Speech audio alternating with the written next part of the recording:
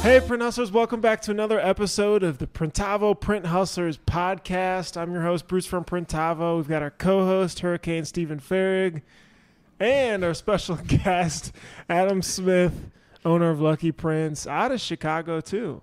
Thanks for joining us, Adam. Welcome, Adam. Thanks for having me on. For those that go to the Printavo website, Adam from Lucky Prints is basically on the homepage. You've been on the homepage for a long time. I have. It's quite an honor. Well, you've been with Printavo for years. A few years, yeah. I think we started back in 2014, 2015, and we've kind of had the software. Printavo was free then, right? I think it was like $9 a month. There was a time when it was free. Yeah. And actually, because after a year of building, I launched it. It was like a $30 plan or something, and there was barely anybody that's signing up. And it was like, okay, I'll just make it for free.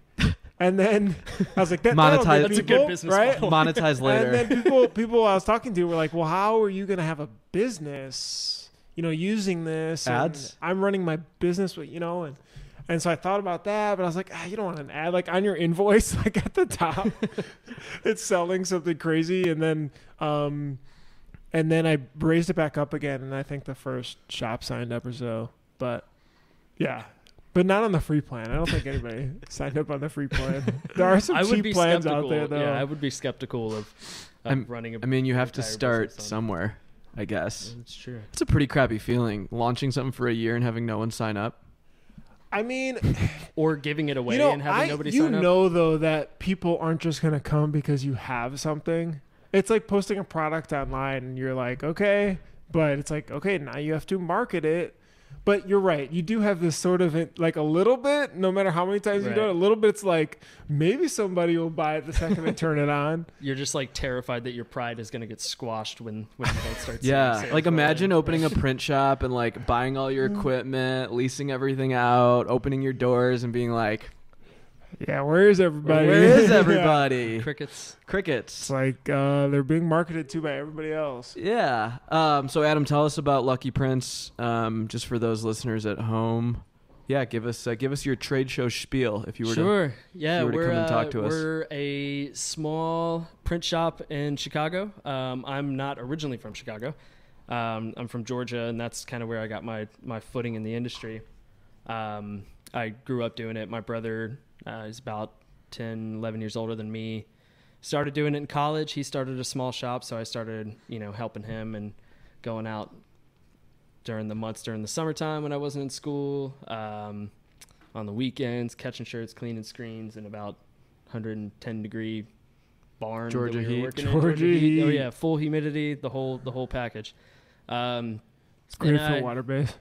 Oh gosh, we weren't even doing anything like that back then. It was all football booster club. Just figuring out how to not burn shirts. Exactly, yeah. Which burned plenty of shirts.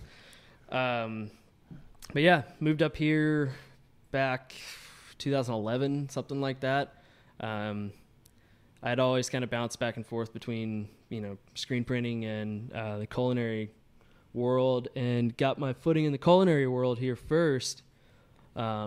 And then just couldn't keep up with the demanding lifestyle that really has. I didn't know you were a chef. I was, yeah. What kind of chef were you?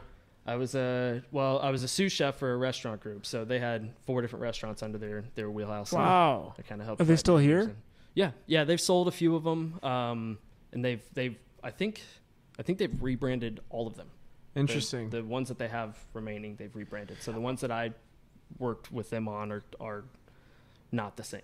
They have some of the same buildings, but they've changed the menus, they've changed the themes, and they sold off. Is there comparisons between custom dish? I mean, sure, you've got 20 dishes, but everybody was like, "Oh, I'm allergic to that. Can you hold the or like?" And also the managing of the people, because it is a lot of hourly folks at restaurants too, and the swings of seasonality. Like, are there things that you've taken from being so deep in restaurants to Lucky Prints? Yeah, I mean, I would say there's the majority of it is kind of a lateral move over between industries. That's honestly something that, if we're hiring for entry level positions in production, not a lot of people have production experience inside of a screen printing shop, embroidery shop, especially anything digital. But But I mean, if I see somebody that's got restaurant experience on there, I mean, the nature of the work is very similar. It's very demanding. It's very, kind of custom retrofitting solutions to unique problems on a day-to-day basis. So like you were saying, I mean, you've got custom orders coming in all the time at restaurants. You have different variables, and you're essentially assembling and manufacturing on a hyper scale in a restaurant. I mean, you're taking, raw product and turning it into a finished good. It's a matter of 5 to 15 minutes versus, 5 to 10 days. But that process is still the same, and the environment's really similar too. I mean, it's anybody that's worked on a line in any kitchen has felt the heat. It's intense. You're in the middle of your 7-8 o'clock rush on a Friday night. It is brutal, and that's how it can feel sometimes in a print shop. And so when I see people that have that experience, I know that they can handle stress. That they can handle that, and also kind of keep a cool head while those things are going. That's interesting. And it's a lot of micromanaging your own time. On a restaurant scale, it's more fractional than in a print shop, but it's the process is still the same. I mean, you have, if you've got 7 different orders that you're working on, each one of those things has to be started at different times so that all the food is ready at the same time. The same goes with print shops. If you've got certain things you have to accomplish throughout the day, when you're starting at the beginning of your day, you've got to kind of map out and say, like, all right, well, this will take me about this long. This part will take me about this long. I'm going to balance all those things together so that at the end of the day, I've got everything in place on time when it needs to be done. That's super interesting. We just hired our new GM is from the food industry. And that's right. Yeah, that's right. Literally ran a restaurant, pretty big size restaurant. And all the comparisons were just like this. You have to make the customers happy. You're going to deal with the problems. You're going to have the gluten-free dish that you can't mess up. But the one thing he did say was, he goes, with a restaurant at the end of every day, you're working on tomorrow to get it ready, but like the door is closed basically. It's like a new day, new customers are coming in. You have to impress a new batch of people. He was saying with printing, that one day experience turns into like 2 weeks because you have just so many rolling items, which was really, really interesting. But I think as we're hiring on production too, guys and girls from the food industry they're just stellar. And I think they like the work better. Would you say? I would definitely say that. I mean, we have one of our account managers. She went to school for printmaking, but she had years of experience as a server and bartender in Chicago. And I mean, it's anybody that's worked in a city like Chicago behind the bar kind of sees that intensity. And so she was able to kind of take that same level of customer service experience that made her money behind the bar and convert that over to something that she wanted to do long term, which is what she went to school for in printmaking. So, I mean, that was a perfect lateral move, and it was great for us. I mean, she came in as a working pre-press because of her experience, her technical experience behind her printmaking degree, and then we just quickly realized that her bartending experience made her really well suited to handle our accounts, because you get, especially bartending, I mean, you get people that have ridiculous requests. People get rowdy, right? And you've got to keep your cool. You got to keep your cool. You can't just kick them out the door. You know what I mean? You've got to handle the situation so that everybody around them is also comfortable. So people that can manage small crises here and there, while also having the ability to just like weather high intensity, high volume work. It's kind of a unique thing, and I think the food service industry offers that. We especially on the customer facing side, so like our onboarding side and customer care end, if you have restaurant experience, we're like, oh, that's a big plus.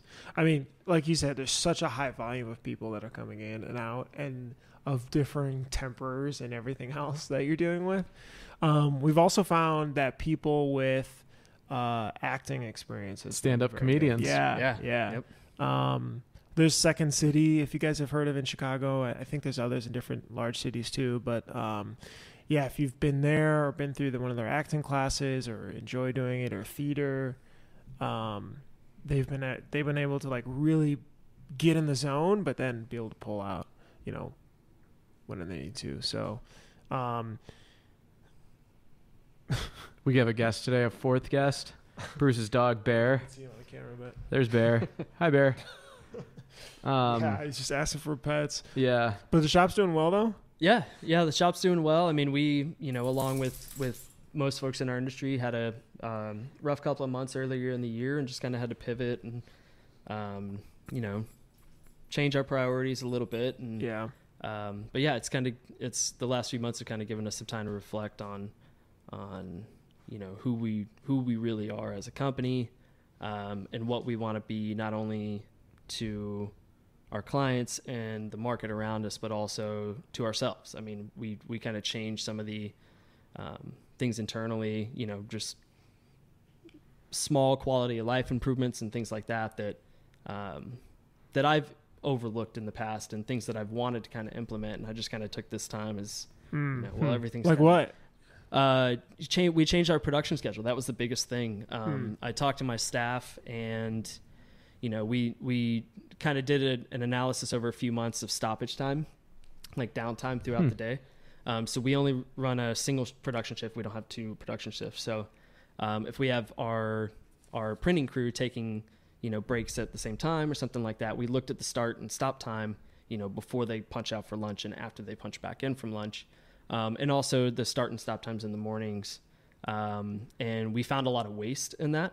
So what I was looking at was, all right, if we can cut down production by 1 day a week, then we're cutting out 20% of that waste. Because if they're only taking, 4 lunch breaks versus 5 lunch breaks in a work week, then you've just reduced the instances of starting and stopping at that point. So I talked to my team and checked in with how they would feel about running a longer production shift.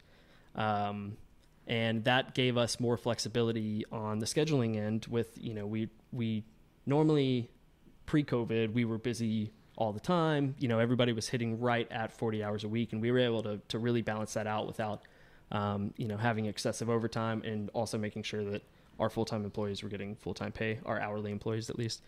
So we switched to a 4-day production week. We run these shifts at a scheduled 9 hours, and with kind of the understanding that with our team that, if we need to start half an hour early, or if we're in the middle of a print run at the end of the day, that they will be a little bit more flexible. But the advantage for them is that they have a 4-day work week. They get their full paycheck the way that they want to run. So it's just longer 4 days versus... Yeah, longer 4 days. So it's a 36 hours scheduled, and most of the team falls around 38 to 39 hours on a normal week. And then we'll have, off weeks where we're, running an hour over. Do you need to add in more breaks, though, because it's the longer days? But those breaks are shorter because they're not lunch breaks, for example. Exactly, Okay, yeah. So gotcha. we have an unpaid lunch break and then paid breaks throughout the day. And that was another thing I realized most folks weren't taking those because they were voluntary. The 15-minute breaks, the 2 15-minute breaks. And so when we switched, I noticed folks were kind of, at first there was a little bit of burnout in the adjustment. Like the long days were pretty grueling to them. Adding the extra hour and a half was just a little bit more than, that extra time on your feet is significant over the course of a couple of weeks. But I noticed they started taking those breaks. It didn't impact our production at all. It helped us kind of get really good control over payroll, which is one thing we needed to do during this, as sales were kind of back and forth, just inconsistent and unreliable the way that they typically would be in a normal year. And it really let us kind of control the happiness of our team, keep our entire team, which was the biggest thing that I wanted to do. And it also gave them, an extra day during the week for them to do what they want. And that I've really seen kind of a positive outtake in that. Like before, we would come back on Mondays and I would ask everybody how their weekend was. And most of the time people were just, spending the 2 days not doing anything because they had just worked 5 really intense days. And now with that extra day, I'm starting to see our team taking advantage of that, 50% longer weekend and actually getting out and like doing things that they wouldn't normally have done. So is the whole place shut down on Fridays then? Is that... I still go in. We're still kind of balancing that out. We've been doing it for about 2 months. I still go in and my manager still goes in because he he's got a sort of an emergency thing. He has to take care of one of his pets that got really sick, so he punches out and takes like a 1.5 hour lunch break every day, and then he'll make up that time on Friday with me, which is fine because he's more in a management position anyway. So we'll go in and we'll have, if there's any spillover that didn't happen throughout the week, or if we want to get a jump on production, I'll hop over there and get things ready for next week. Yeah, just kind of like having an empty press day. Yeah. It's honestly it's been really nice, and I mean it allowed me to kind of step back into production. I'll occasionally do some printing just to get things caught up if we have any weird location prints or something like that I know might be tricky for the team, or just anything that I can knock out really quickly just to. It's interesting, and people can get 35 to 40 hours that way from just spreading out that last day. Mm-hmm. Interesting. Yeah, absolutely. And even like I said, we have, if there's a need to have some overtime happen, that we still have that Friday, and I don't have to have a night or a weekend working. Right. Yeah. And so they can come in if we needed it. They can come in 7:30 on Friday and be out by lunchtime. Right, and that gives your sales team a little more flex to sell a little bit harder. Yeah. Right. So if they do bring you something to the table, it's like, all right, we're going to bring it on. Who wants overtime? Right. Yeah, we allowed ourselves more capacity without having to change any of our equipment and stuff on the production. It's huge. The equipment companies hate them. Right. But no, I've heard that like before you buy a second press, like look at your downtime. Right. Because you probably need a CTS, right? So when you said you track downtime, or do you track when presses start and stop? Like, how do you do that? Yeah. So we had a log that we were using that tracked.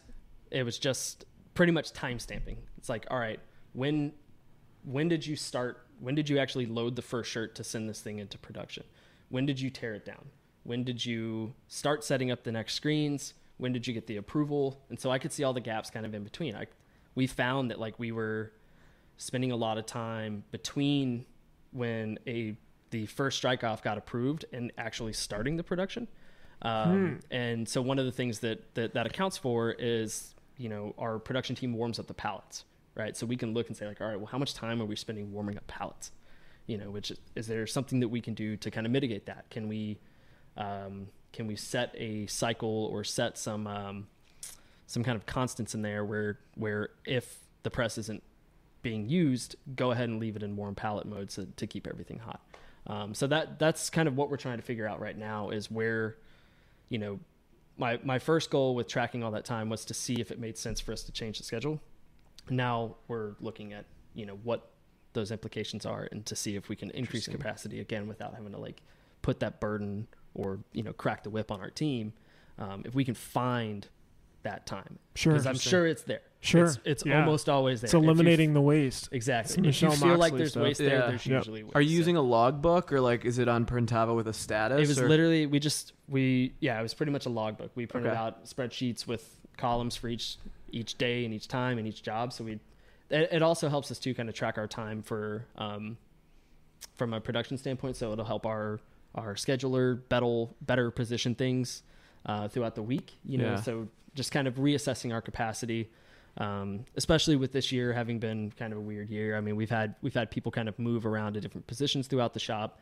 And we've also had people kind of leave early on. So we're onboarding people right now. So as we start to move people around and, things changed a little bit this year, more significantly than previous years, reassessing that time and kind of evaluating how the cycle has kind of changed throughout the production. I think the most interesting part is that you started measuring something just with the intention of measuring it so that you could give feedback later, right? And so it doesn't need to be some crazy system when you start measuring something, right? It just needs to be, it could be a logbook. How long did you do it for? A week or? We did it for about 6 weeks to 2 months, I think. Okay. Something like that. Yeah. And was everyone on board with like the intention behind it and like, this is why we're measuring it? Or did you have to push I kind of explained it. And I didn't want to, once you start measuring things, the staff can get weary, just like, oh no, they're, I'm being kind of micromanaged, or people feel that they have to like, I didn't want to create a situation where somebody felt like they had to fudge the books at all. So the idea was, it genuinely was to see if we can justify changing to a 4-day production week. And I kind of got everybody on board and aligned with that by saying, hey, look, if this works and we find that time, you guys get a 3-day weekend every single week. And so that was like a pretty big incentive for people to just be like, hey, we need That's huge. this. The accuracy is important here. Whether the numbers are good or whether the numbers are bad, that it needs to be accurate. So there wasn't really a position. That is such a big part of it, though. So, I mean, in Printavo, this is part of what we're working to build in to give you more visibility there. And this is like the first stage we're on, and there's about 3-4 stages to get there. But I think we can build the product side, but helping to educate that side is, if not more important, because, yeah, you don't want people to feel like I'm a number and, oh, can you just squeeze that down 5 minutes, or like, can you not take that break or whatever. So that's really cool that you're able to motivate it. Yeah. But like, how do you think you motivate it longer? So, okay, we achieved the 4-day work, right? But now you kind of probably want to say, well, where else is there waste, right? Sure. Yeah. I mean, it's something that people should always be looking out for. Yeah. 'Cause I mean, it exists in every nook and cranny of any kind of business, really. Yeah. Yeah, I mean, I don't really know where to look next, but I mean, we're always looking. But with the team though, like, sure. how do you create that culture of it without it being? Because like, okay, so they achieved the goal, you hit it, 4-day work week. Now, what's next? I want to keep measuring it because you're like, oh my gosh, from a business owner perspective, sure. Whoa. Yeah, those numbers quantify and they mean something for me versus for them. Right. Yeah, I mean, I think we've always kind of had a culture in our shop of there's probably a better way. So when we bring people on, I mean, even if we're bringing somebody in that has a lot of experience, like the person that we're onboarding this week has, production experience in shops that, in terms of volume, far outweigh mine. Mm-hmm. But what I like to tell people is come in and listen. Like we're gonna dig all of the resources that you have out of you, but I want you to come in and listen first, get a feel for what we're doing here, and then how can we apply any changes that you want to bring to the table, And so that is kind of the thought process and how we operate. I mean, everybody has a voice, whether you're in production or you're on the account management team. If you're an account manager and you keep seeing, things in production happen that you think might be done better, like we're always going to be receptive to that. And because things always change. I mean, it's especially in our industry, there's always a new technique out. There's always a new ink system. There's always some new garments coming out.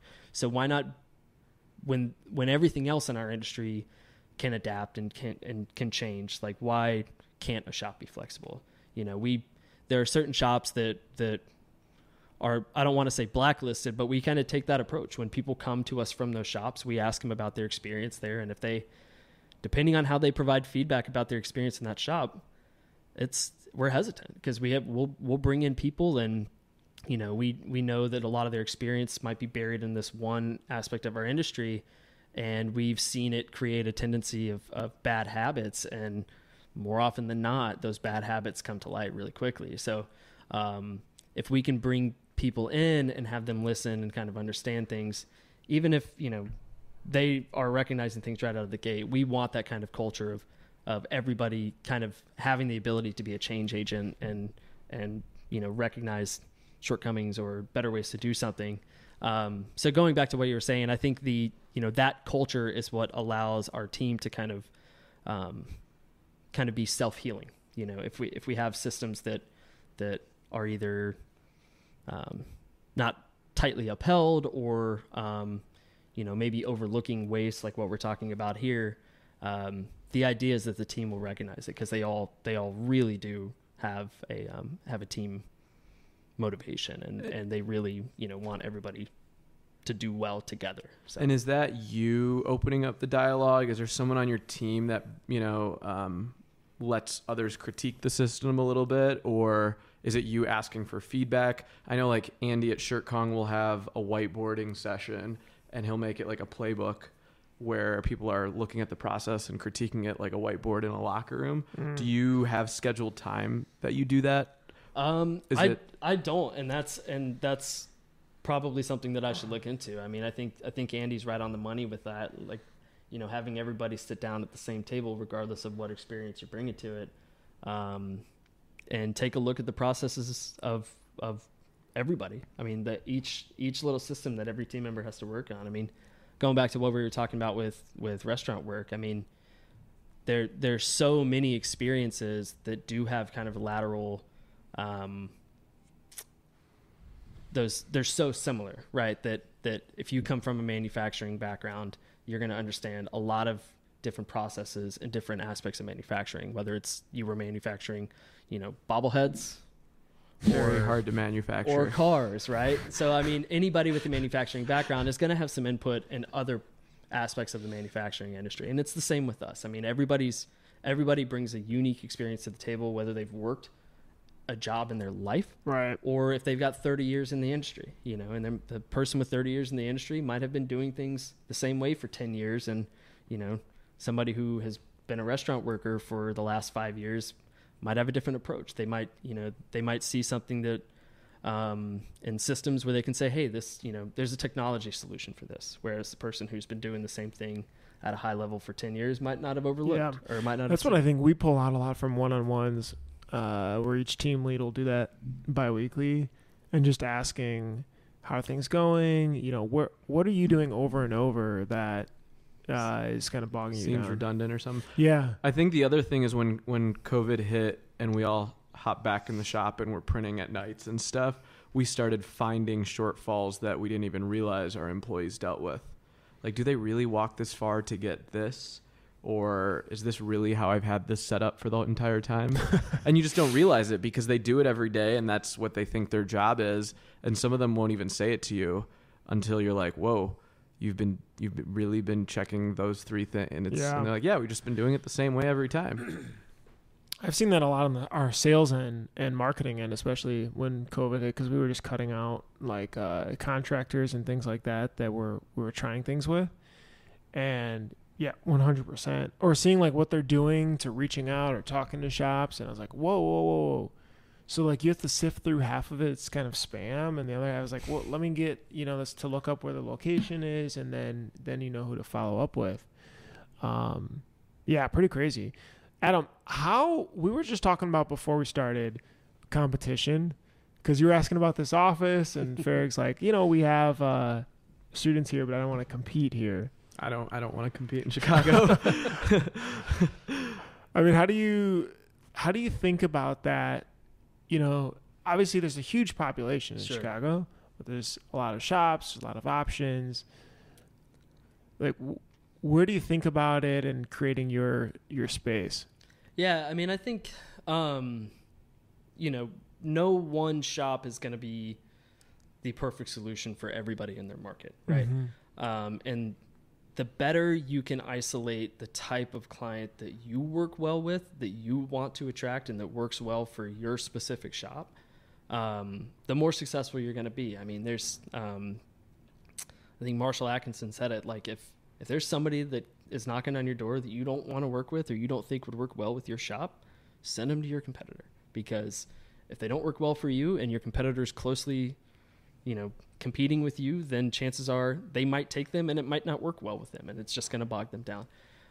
We're a little bit more, you know, we try to cooperate a lot more with our competitors, and, you know, this is a really small community, and especially in times like this, it's always good to have, you know, friends in the industry, whether they're directly competing with you or not.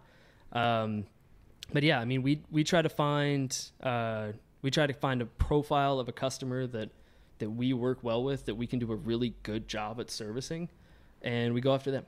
You know, like we don't print for a lot of schools, and there's a reason for that. We don't print for a lot of sports teams or anything like that, because, you know, that's just not who we attract, and that's not, you know, their needs aren't necessarily the thing that we're perfect at executing. So we really try to focus on our strengths, and then, you know, you do have that list. I remember seeing that master plan of sales accounts. Like they were writing out, here's who we're going after, and just like crossing and checking things off. I mean, and it's one of those things. I mean, like I said, my background before has always kind of been back and forth between printmaking and the culinary world, so I understand the world really well. So like restaurant groups and stuff like that, especially a lot of ones in Chicago that focus really heavily on branding.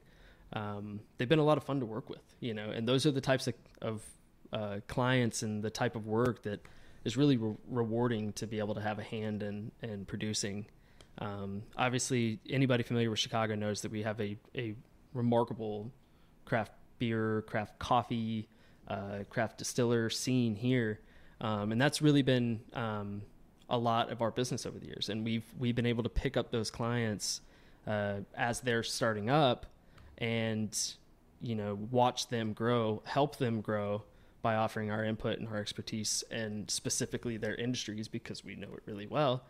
And as they grow, we grow alongside them. So, we try to create a really like symbiotic partnership with our clients, and we stick to what we know. And I hear that more and more, right? Like you almost become an agent for them, or you're a branding agency. It's less about the T-shirt. The T-shirt is just the byproduct of what happens after the relationship is built. Yeah, it's consultative. Almost. I think that's so interesting because when someone's newer and getting in the industry, they're taking everything that's thrown at them, and they're like, "Yeah, we'll figure out a way to do this. We'll figure out a way to do this." Sales. And then as you mature, it's narrowing that. I think that was a visualized value guy.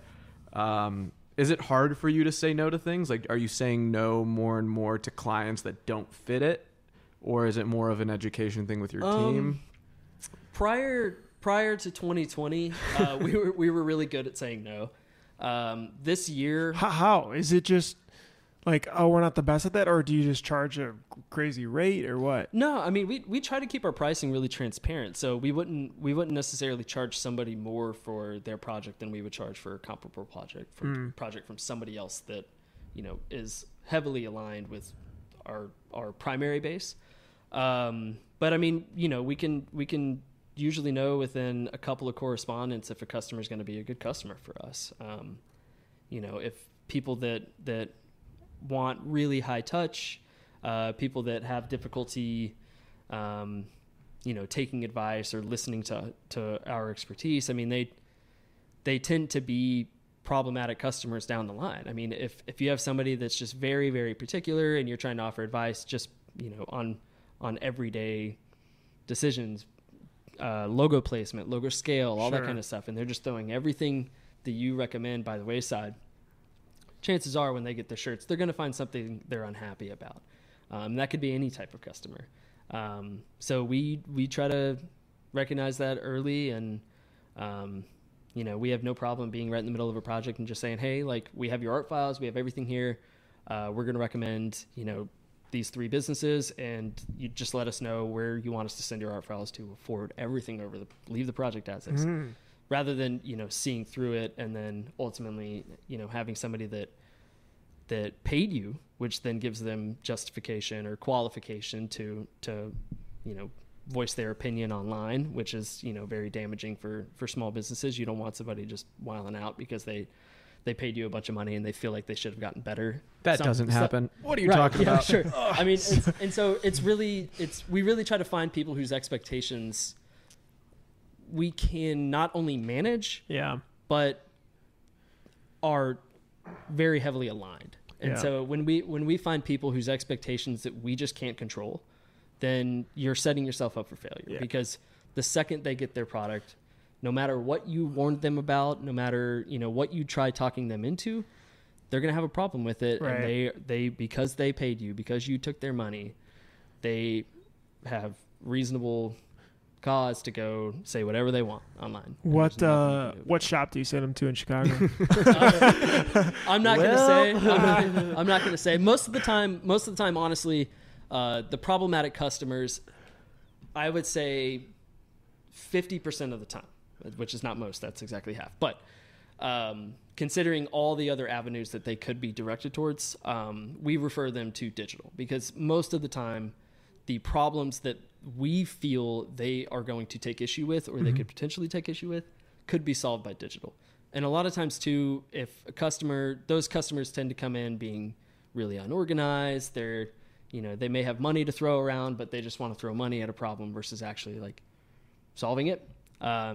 So we tell them, it's like, all right, if you have money to throw at this, but you don't really have, a vision or you don't really have your expectations set up realistically, then digital is probably going to be a really good way to go, because if you want your print to look exactly how it looks on your phone, then you're going to be able to do that digital, which is fine. And they'll hopefully sort of, and hopefully they'll be satisfied with, and that's kind of the idea is Right. like, there's, most of the time it's somebody whose expectations for what they're looking for aren't realistic, Fair. whether they want to use yeah. a I had mix of I had a garments. customer recently that we just could not make happy over and over and over again, and they had their own clothing line, and so whenever they would ship it out, they were magically always short something.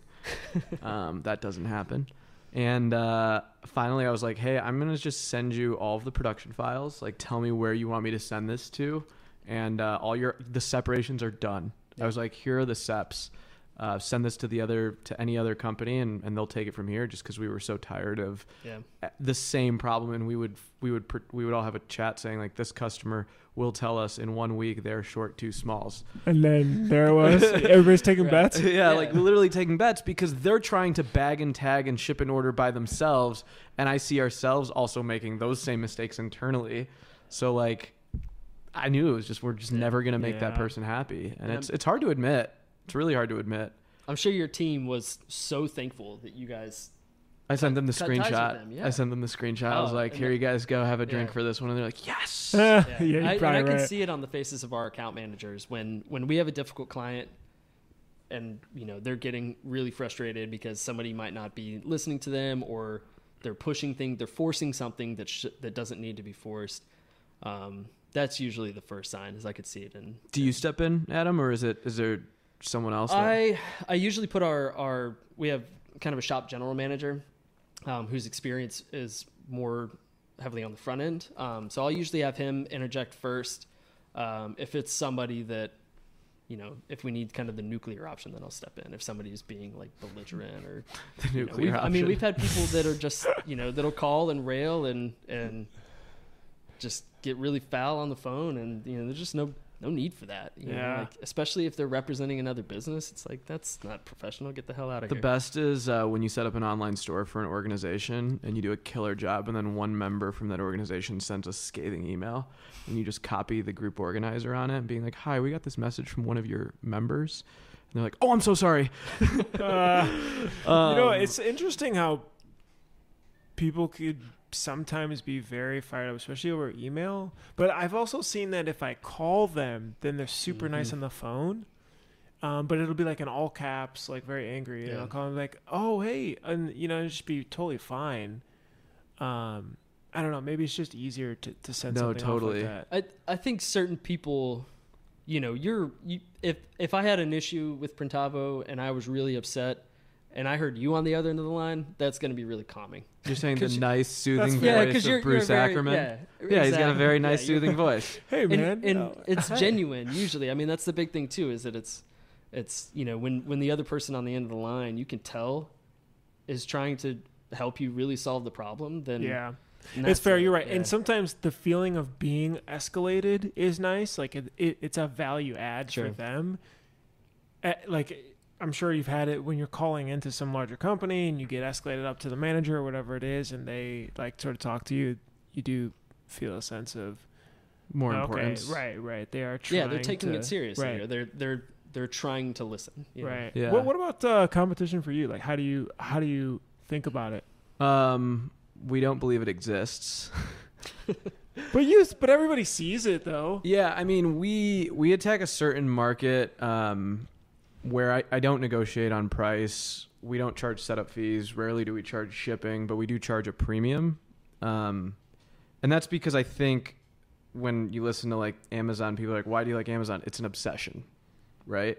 And so I'm all about how quickly can we get something to a customer and make them so happy that they don't care what it costs. Mm-hmm. And that's what we look at. Adam, my partner, will put blindfolds on and like unsubscribe. I'll subscribe to everyone's email campaigns and like follow them all on Instagram. And he'll be like, stop looking at them.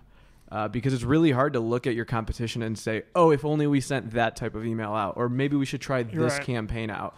And I think that every business owner is playing their own game, and it's not up to looking at what the Joneses are doing, because there's going to be print shops out there that'll print faster than you, better than you, cheaper than you, whatever. But you have to find those customers that obsess over you. And I think that's the only differentiating thing I have over you guys is my customers might like me a lot until I mess it up and then they go somewhere else. Right. And I think that's all you really have. So you're sending your customers you don't want to Adam, and I'm sending them to who? Is that Barrelmaker? Or? Customink.com. Customink.com. No, I think what is the one differentiating factor is the experience. I mean, yes, the print can be better and softer and you name it, but it is the experience. And I think shops have to put a lot of weight onto that. In this day and age, we get scared because we see a news release that Amazon just bought Kornit printers or something. It's like, well, until that truly becomes a thing, you have yourself as a person and the experiences you make with your customers. And I think you can also be a really big company and give an awesome experience, like Sticker Meal. If you haven't Apple, bought, I mean, obviously, Apple's they're my favorite. They're my favorite, right? Because like the marketing is on point. Mm-hmm. The customer service is fantastic. The product always comes. And I don't really know how big they are, but I really enjoy working with them. Right? Yeah, even the online experience is remarkably streamlined. Yeah. And I just think you can't beat that, right? Yeah, it's interesting to think about. I feel like you sometimes go through phases. Sometimes it's like, oh, you see what they're doing. You got alerts on whenever they pop up or release stuff. And then you're right. In the end, it really is total focus on your customer and driving value for them, like period. And I guess it's the whole Simon Sinek infinite game. Yeah. I think Justin from Barrelmaker says we just run copy machines. Whether they're green or they're blue, I don't think your customer, they're just copy machines on shirts. Yeah. That sounds really bad. Have you thought about digital or? Yeah, I have thought about it. I mean, I'd like to see the technology develop a little bit more. I haven't been wowed by anything on any actual physical products. I mean, the capabilities and image recreation is remarkable. But I think what we've seen is people want, like what people describe what they're going for is what can still be delivered through screen printing. I think there are very few instances where digital is like absolutely the best way to go.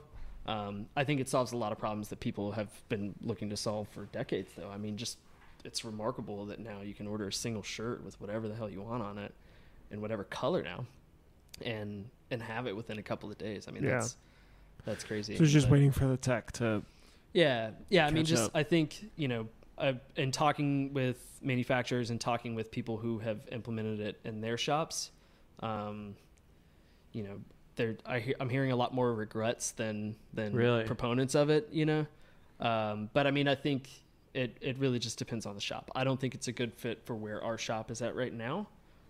Going back to what we were saying about our ideal client type, but I mean, but you're not a big contract shop, right? No, not at all. And I think that's really it. It's like I think a lot of smaller shops will look at digital and say, oh, this is awesome because I can take those, 5 shirt orders that I'm having to send off, because who doesn't get those calls 10 times a day, right? But I think that's not really the best solution, because those are the people that I'm hearing that are like, yeah, it's a maintenance nightmare, all this kind of stuff. And like those things are true if you're not doing it a lot. But if you're in that industry and you're pumping out DTG digital prints all day long, then you have a service schedule just like you would with any other piece of equipment, right? Yeah, and I think the other part is like the sales pipeline for it, right? Like you interviewed Kevin from Stoked on. Mm-hmm. I mean, they are overflown with DTG orders coming in as a contract shop, where they're not prepping artwork, right? Because I think when it comes to DTG, it really comes down to more time spent on artwork than anything else, and getting stuck doing that, and then the sample and test prints to make sure that colors are saturated right and all that. Do you do any like DTG? Like, do you have a single head DTG or like nothing? No, I mean, Wow. we were outsourcing for a while, but we just started referring those customers, even existing customers. Just wasn't worth the sales and setup time. I mean, just you get people that are used to doing screen printing, and so you spend so much time preparing them for the receiving a digital product, because it's going to be different. I mean, it doesn't have the same tactile feel. It doesn't always have the same look. So we just, I would rather, just like with stickers, I mean, we could sell somebody stickers, we could sell somebody pins. But it's one of those things, if you don't have, our customer base wants us to fully back it, and they trust they value our opinion on things. So if we sell them just like the cheapest product that we make the highest margin on, or we sell them something that we don't necessarily produce, they're going to look at us and be like, what the hell is this? Like, this isn't normally what I get from you guys. Like, I'm used to getting really good quality, and I'm used to getting really good recommendations from you guys. So if we were just to start to offer that, to solve a really small problem, then I think we would lose out on the bigger picture for us. But I mean, I think it's exciting, really, to see it. I mean, I'm so stoked to see the development, especially kind of the hybridization of it, merging it with screen printing, and there's a lot of manufacturers getting into that now, it seems like. Yeah. Do you guys I know you guys do, like, is it patches? Do you do a lot of patchwork, or what's your? Not a ton. Okay. Nah, I mean, most of it's like direct embroidery, but we do have decent amount of patches. Gotcha. Yeah. Do you guys do any transfers, like with Supacolor or anything like that? Nothing like that. I've seen a huge shift to people doing a lot more transfers from like FM, Supacolor. Mm-hmm. I know Supacolor just launched that Deco Press company. Have you heard For of this? low quantity orders, or for like tag stuff? Yeah, Yeah, for like low quantity, where it's you kind of an alternative to digital, right? Yeah, you can get like a digitally printed patch with like a marrow on the side or whatever it's called, shipped to you 24 pieces in like a week. And it's allowed us to at least start to offer something we haven't been able to offer. I think that's, for an early printer, that's a really hard thing to do, is realize that you won't do everything. Like, oh, I just need to get a special post whatever sewing machine to do this, or I just need that. And I think every tool you add to the fire makes it that much more complicated. So it's really, really interesting. Yeah. Well, thanks for joining us, Adam. Yeah. It's awesome, especially being able to hang out. I mean, every time we have a guest on here, it's just such a nice chat. But you guys can always follow Lucky Prints, luckyprints.com. Instagram, you can follow Lucky Prints. Adam Smith joined us today. Thank you again. Thanks, guys. See you guys next time. Take it easy.